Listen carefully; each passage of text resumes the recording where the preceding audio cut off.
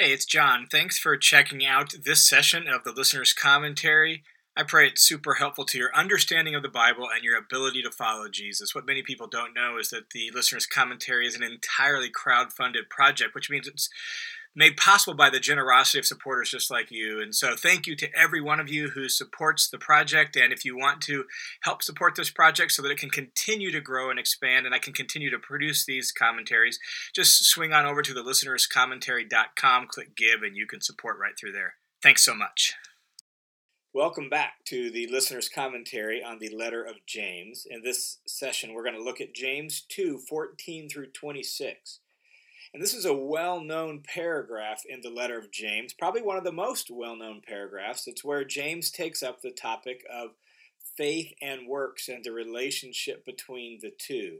James wants his original audience, and us as well, to recognize that while indeed we are saved by faith, it's not just faith by itself. It's not faith alone, if you will. It's not faith that's devoid of works. In fact, it's this very paragraph that caused the reformer Martin Luther to dislike the book of James and to refer to it as an epistle of straw, because Luther was reacting to the emphasis on works in the Catholic Church of his day, and his great epiphany was that we are justified by faith apart from works of the law, as Paul states in Romans. And Luther had his own take on that, and I think he misunderstood some things James was saying and Paul was saying, and we'll talk a little bit about that more as we kind of wrap up this section at the end. But it is this paragraph that really raised that issue for Luther, because James is emphatic that faith is what saves, but it's not just faith by itself. James states the topic very starkly and very clearly with a set of two questions in the opening verse. Listen to James chapter 2, verse 14. James writes, "What use is it, my brethren, if a man," literally, if someone. That's important for, I think, kind of how things are written a little later in the paragraph. So, if someone says he has faith, but he has no works, what use is that? If someone says he has faith but has no works. The second follow-up question to that is, can that faith save him? And James's assumption is, no, indeed it can't. And that's what he's going to argue in then the rest of the paragraph. So, what use is it if someone says he has faith but has no works, has no deeds to evidence that faith? Can that faith save him? James then in verses 15 and 16 gives an example of how this might play out.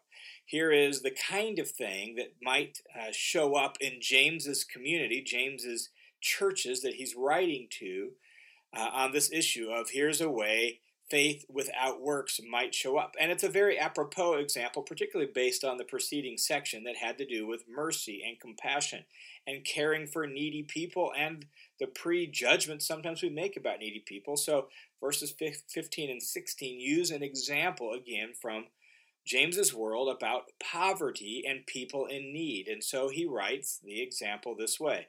Verse 15.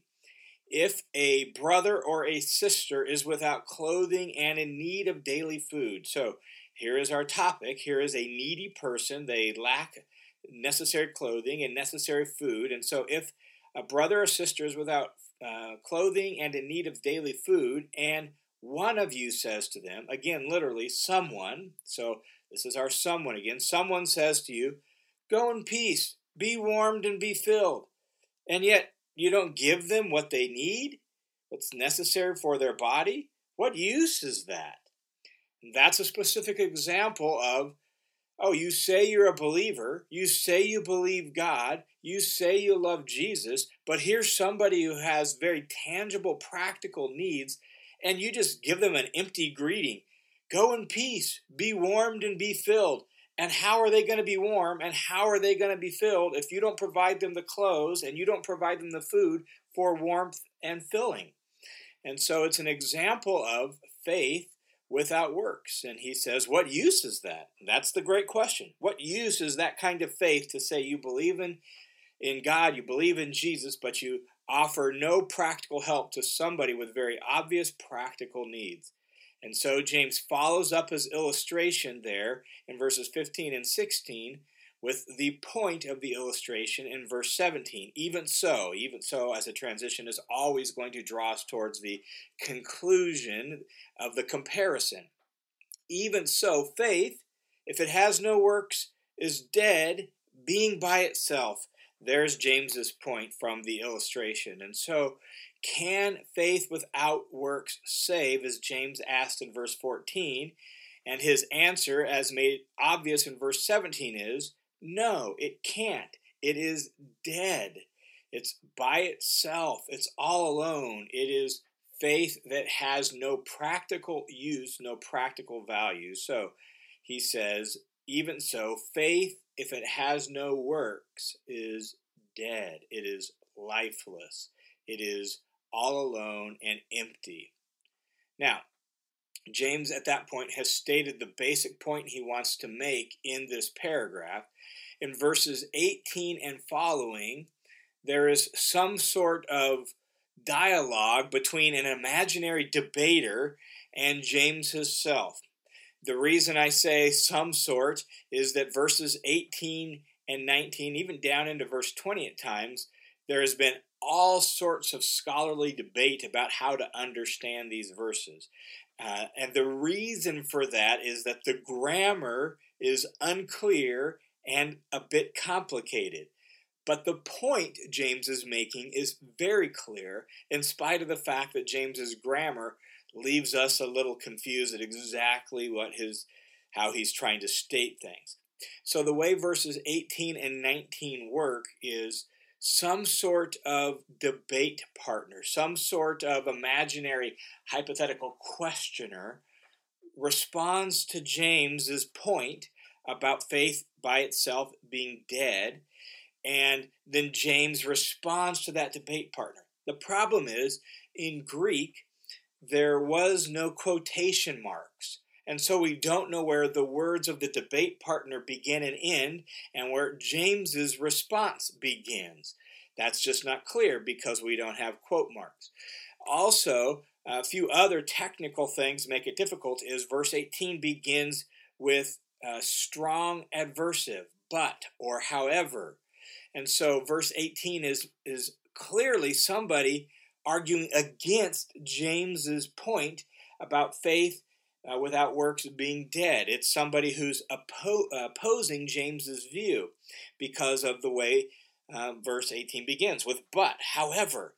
And so we have to respect that contrast when we read what follows, and if we take it as somebody agreeing with James, that doesn't make sense of that strong contrast at the beginning of verse 18. So that little grammatical word adds some difficulty. So the lack of quotation marks and the strong contrast at the beginning of verse 18 leads to some grammatical difficulties that is hard for us to understand exactly the way James has written it, but the point is clear. So let's not lose that as we work down through these verses about what James is actually saying, okay? Let me just highlight just real quickly a couple options and then give you what I think is actually going on in verses 18 and 19. One is that the whole of verse 18 is the statement of the opponent, the one opposing James's view. And so the opponent would say in verse 18, someone may well say, you have faith and I have works. Show me your faith without the works, and I will show you my faith by my works. The problem is if those are all the words of the opponent, it sounds like the opponent is agreeing with James, not opposing his view, and yet we know verse 18 begins with an opposition, a contrast. And so that doesn't seem to totally work. Some have suggested, well, maybe the words of the opponent go all the way into verse 19.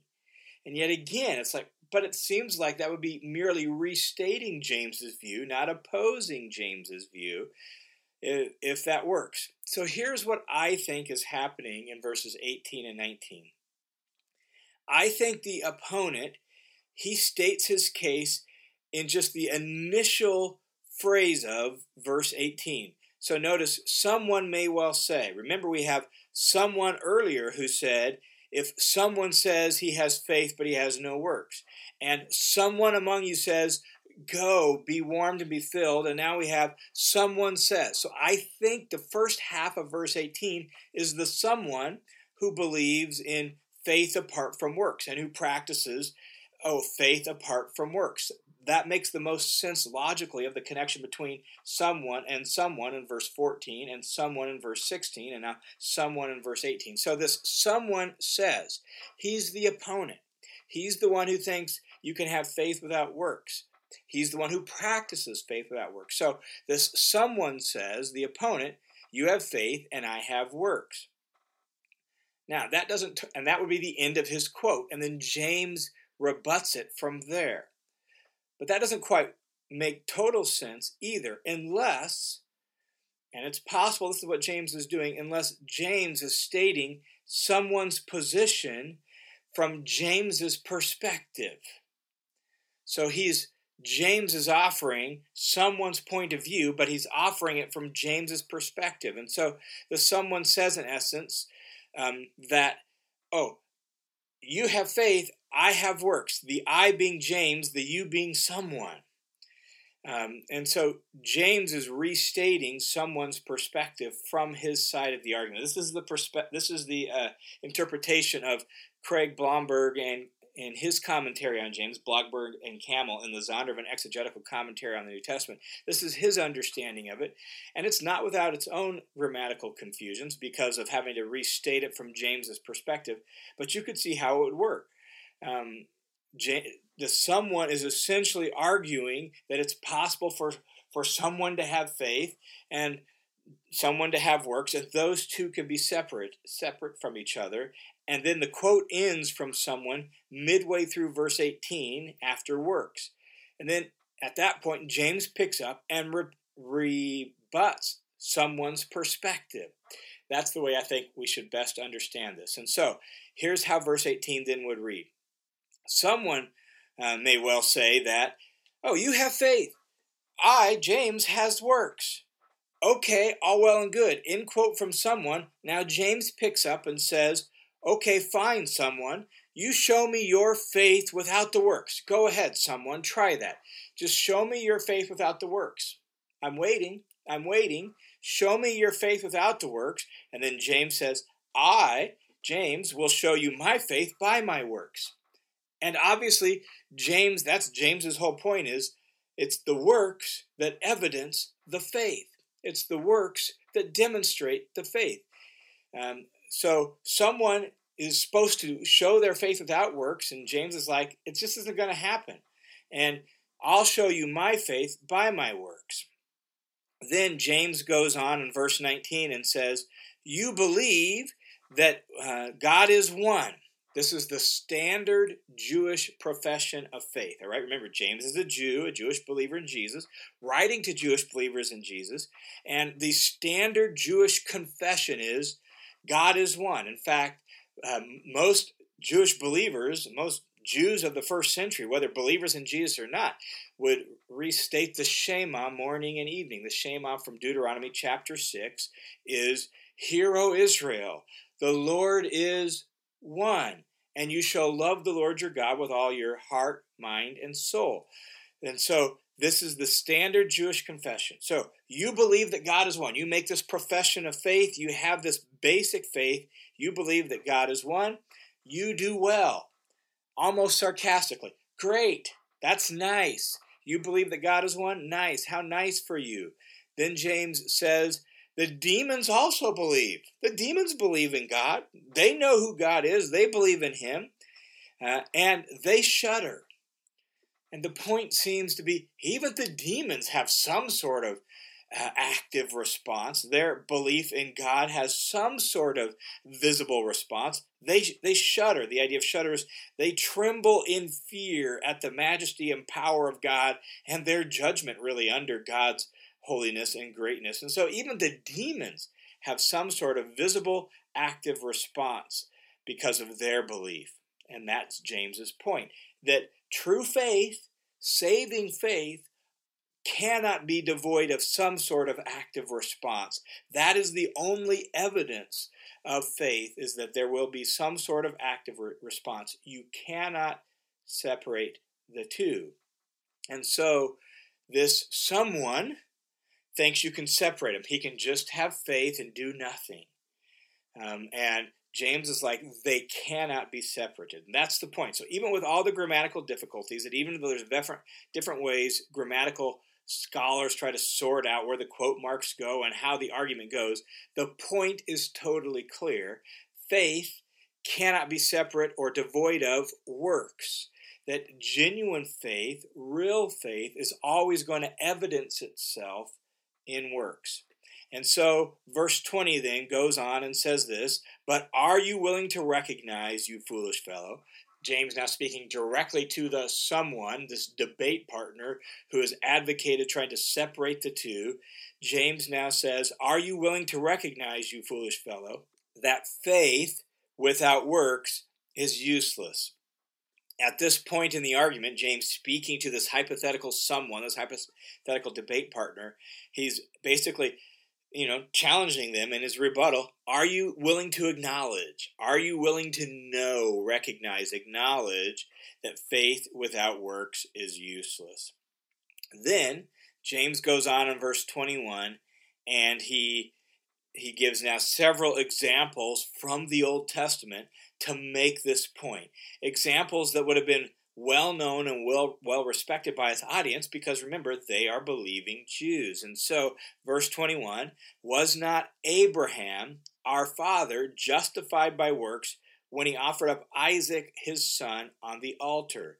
And so, James calls to mind the event recorded in Genesis 22 about Abraham and Isaac, and Abraham offering up Isaac. Abraham is he's not just a random example from the Old Testament that James has ransacked. Abraham is the poster boy of faith. He is the founding father of the Jewish people and the Jewish nation in the long run. He is the one who was originally justified by faith when God declared him righteous, because Abraham believed God and it was counted to him as righteousness. In fact, James is going to go on in a second and quote that. And so Abraham is the great patriarch and the father of faith for the Jewish people. And James calls this event to mind where James's initial faith in God, evidenced by his trusting God's promise that he would have a son, is brought to fulfillment, brought to completion, brought to maturity, if you will, by this great act of trusting God, even in this moment of saying, if God wants me to offer up my son, somehow God is still going to provide a lineage for me, provide descendants and offspring. Somehow God is going to fulfill his promise. And Abraham trusted God with that. And so his faith was evidenced in his works. And so James goes on in verse 22 and says, so you see that faith was working with his works. These two were working together, and that is what I think we really need to make sure we understand and how James is articulating this. It's not faith plus works. It's not faith even that, faith and works. It's a faith that works. That's really important. A faith that works. They work together. They work in sync. They work in partnership together. They go together as the faith expresses itself in deeds. And that's just the way faith naturally works. All faith, religious faith, non-religious faith, it expresses itself in deeds. That's why you can look at a person's life in total and you can tell what they really believe based on their life in total, because our life by and large runs on the rails of our beliefs. And so the things we do evidence and demonstrate what we genuinely and truly believe. And so Abraham had such confidence in God and that God could fulfill his promise for offspring, even offspring as numerous as the stars in the sky and the sand on the seashore, that his faith, verse 22, was working with his works, And as a result of the works, his faith was perfected. The idea of faith being perfected there is faith was brought to fulfillment. Faith was brought to completion. It reached its goal. It came to maturity, is the idea of that. And so his faith was perfected. It was completed. And the scripture, moving on into James 2:23, and the scripture was fulfilled, which says, Abraham believed God, and it was reckoned to him as righteousness, and he was called the friend of God. That quote is from Genesis 15:6, where God has made this great promise to Abraham, restated the promise that he's going to have descendants as the stars of the sky, and Abraham believed God. He believed that specific promise that God, even though he was old, even though his wife was old, even though he didn't have any kids, he believed that somehow God was going to give him descendants. And so it was reckoned to him as righteousness. In other words, he was justified. That's the basic idea of that. In fact, the Apostle Paul uses the same passage to make his point in Romans chapter 4. He was reckoned as righteous. He was credited, is the idea of reckon. It was credited to his account that he was righteous. So his faith got him counted as righteousness, and thus he was justified, and so he was called the friend of God, simply because of his faith. That faith was evidenced in the action with Isaac in Genesis 22, many years later. So that's James's first example from the Old Testament. Abraham, his faith wasn't devoid of works. His faith evidenced itself in works. So James states the point of the example of Abraham in verse 24. James says, "You see that a man is justified by works and not by faith alone." And that's the specific verse that got Martin Luther all twisted up in knots, because he was interpreting it through the grid of his experience, and particularly his experience of the Roman Catholic Church of his day and how that impacted him as a Catholic monk. Nevertheless, it's a very important point that James is making, regardless of how Luther heard it and experienced it. James's point is that there is a kind of works that is inherent to our justification. It is the kind of works that flow from faith. James isn't saying you have to be perfect. James isn't saying you have to keep the Old Testament law. James isn't saying you have to keep every moral instruction of God perfectly. What James is saying is trusting someone will show up in your behavior. So trusting God, likewise, will show up in the things you do, in your behavior. Again, not perfect obedience. James isn't advocating that. He is simply saying that to have confidence in someone and to trust them will manifest itself in the things you do and in the way you act. That is evident in Abraham's life and in the things he did and in the way he acted, even though he wasn't a perfect man, as the record of Genesis clearly shows. Nevertheless, his faith did show up in works, and that is James's point. Verse 24, "So you see that a man is justified by works and not by faith alone." There will be obedience. There will be a carrying out and evidence of your faith. Now, in verse 25, James offers a second Old Testament example, a really unique one. It's this one. Verse 25 says, "And in the same way, like Abraham, was not Rahab the harlot also justified by works when she received the messengers and sent them out by another way?" Again, James is recalling this story from the book of Joshua, where the Israelites are preparing for their conquest of Canaan, and Rahab in the city of Jericho harbors these spies who have come, and she hid them on the roof of her house. And when men came looking for them, she said, "I think they left by this direction," and she sent them off in the wrong direction. And then she shooed the spies off to go back to her own land, and she basically said, "Just make sure you protect me and I don't die in your conquest of the city, because I've heard of all the great things that Yahweh has done, all the mighty things that Yahweh has done." And in 3 through you.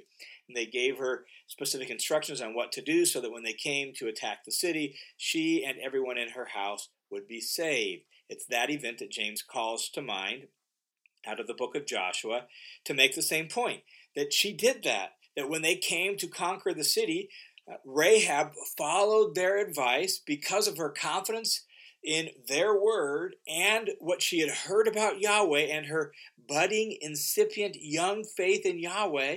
As basic as it was, she followed their instructions because she had confidence in Yahweh, and it is what got her saved, delivered from the initial conquest, and presumably saved in the long term for all eternity. And so she was justified by the action that evidenced her faith. And so James states the conclusion then of this whole argument in verse 26 by saying, "For just as the body without the spirit is dead, you separate the spirit from the body." That in and of itself is the basic definition of death. So just as the body without the spirit is dead, so also faith without works is dead.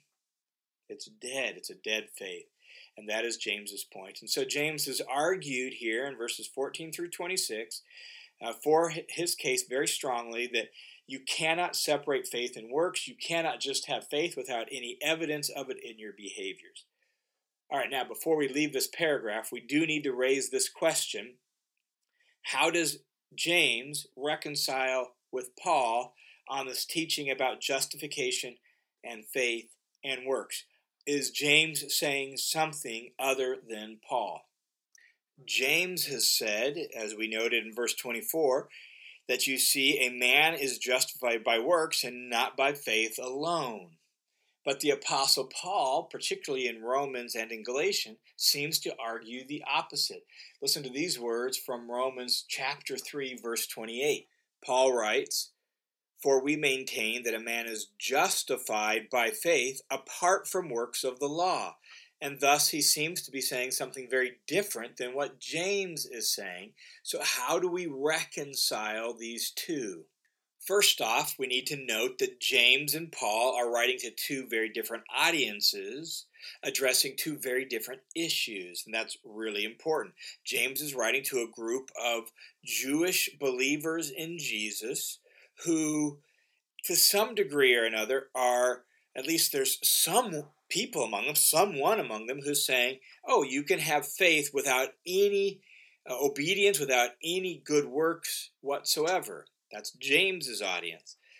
Paul is writing to a mixed audience of Jews and Gentiles that are predominantly Gentile, and they are being encouraged to not just have general works of obedience, they're being encouraged to obey the Old Testament law, and that in order to be genuinely part of the people of God, they actually have to keep the Old Testament. That is a radically different issue than James is addressing. And that's really important. So you hear there in Romans 3:28 where Paul says, we maintain that a man is justified by faith apart, catch this phrase, apart from works of the law.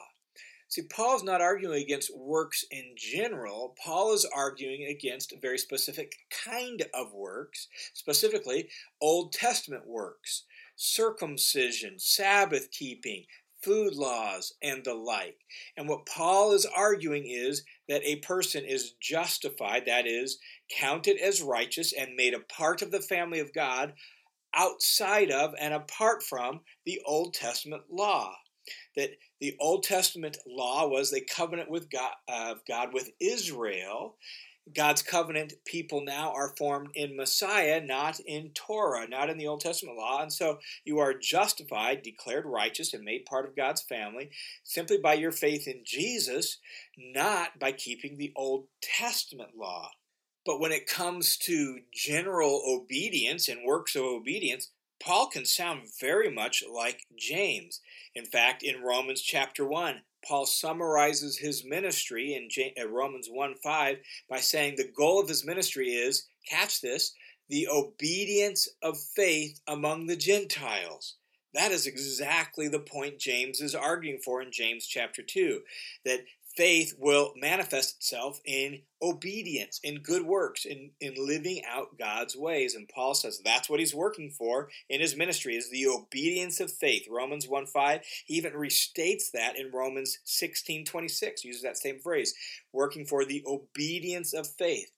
Or the classic text that's often quoted to be saved apart from works is Ephesians chapter 2, verses 8 through 10, that we are saved by grace through faith, he says. But verse 10 is emphatic, for good works, that to be saved by grace through faith will manifest itself in good works. So Paul can sound very much like James on this point. And so is Paul and James, are they opposed to each other? No, they are not. They're arguing for two different cases to two different audiences, and so sometimes their language sounds opposed. But if you read Paul more closely, you'll hear Paul sounds very much like James. He believes that a saving faith is a faith that works. And the reason for that is because, as I already noted, to believe something is to live like it's true. If you believe God, if you believe God is wise, if you believe that God's truth and instruction is the best way to live, you will live like it's true. And so if you have confidence in what Jesus taught, if you have confidence in Jesus' way, then you will live like that's true. Again, not perfectly. Neither Paul nor James is arguing for perfection. They are arguing for a faith that manifests itself in deeds as carried out in grace and under grace before God. And thus, the life of faith is a life of confident trust in God that manifests itself in the way we conduct our life.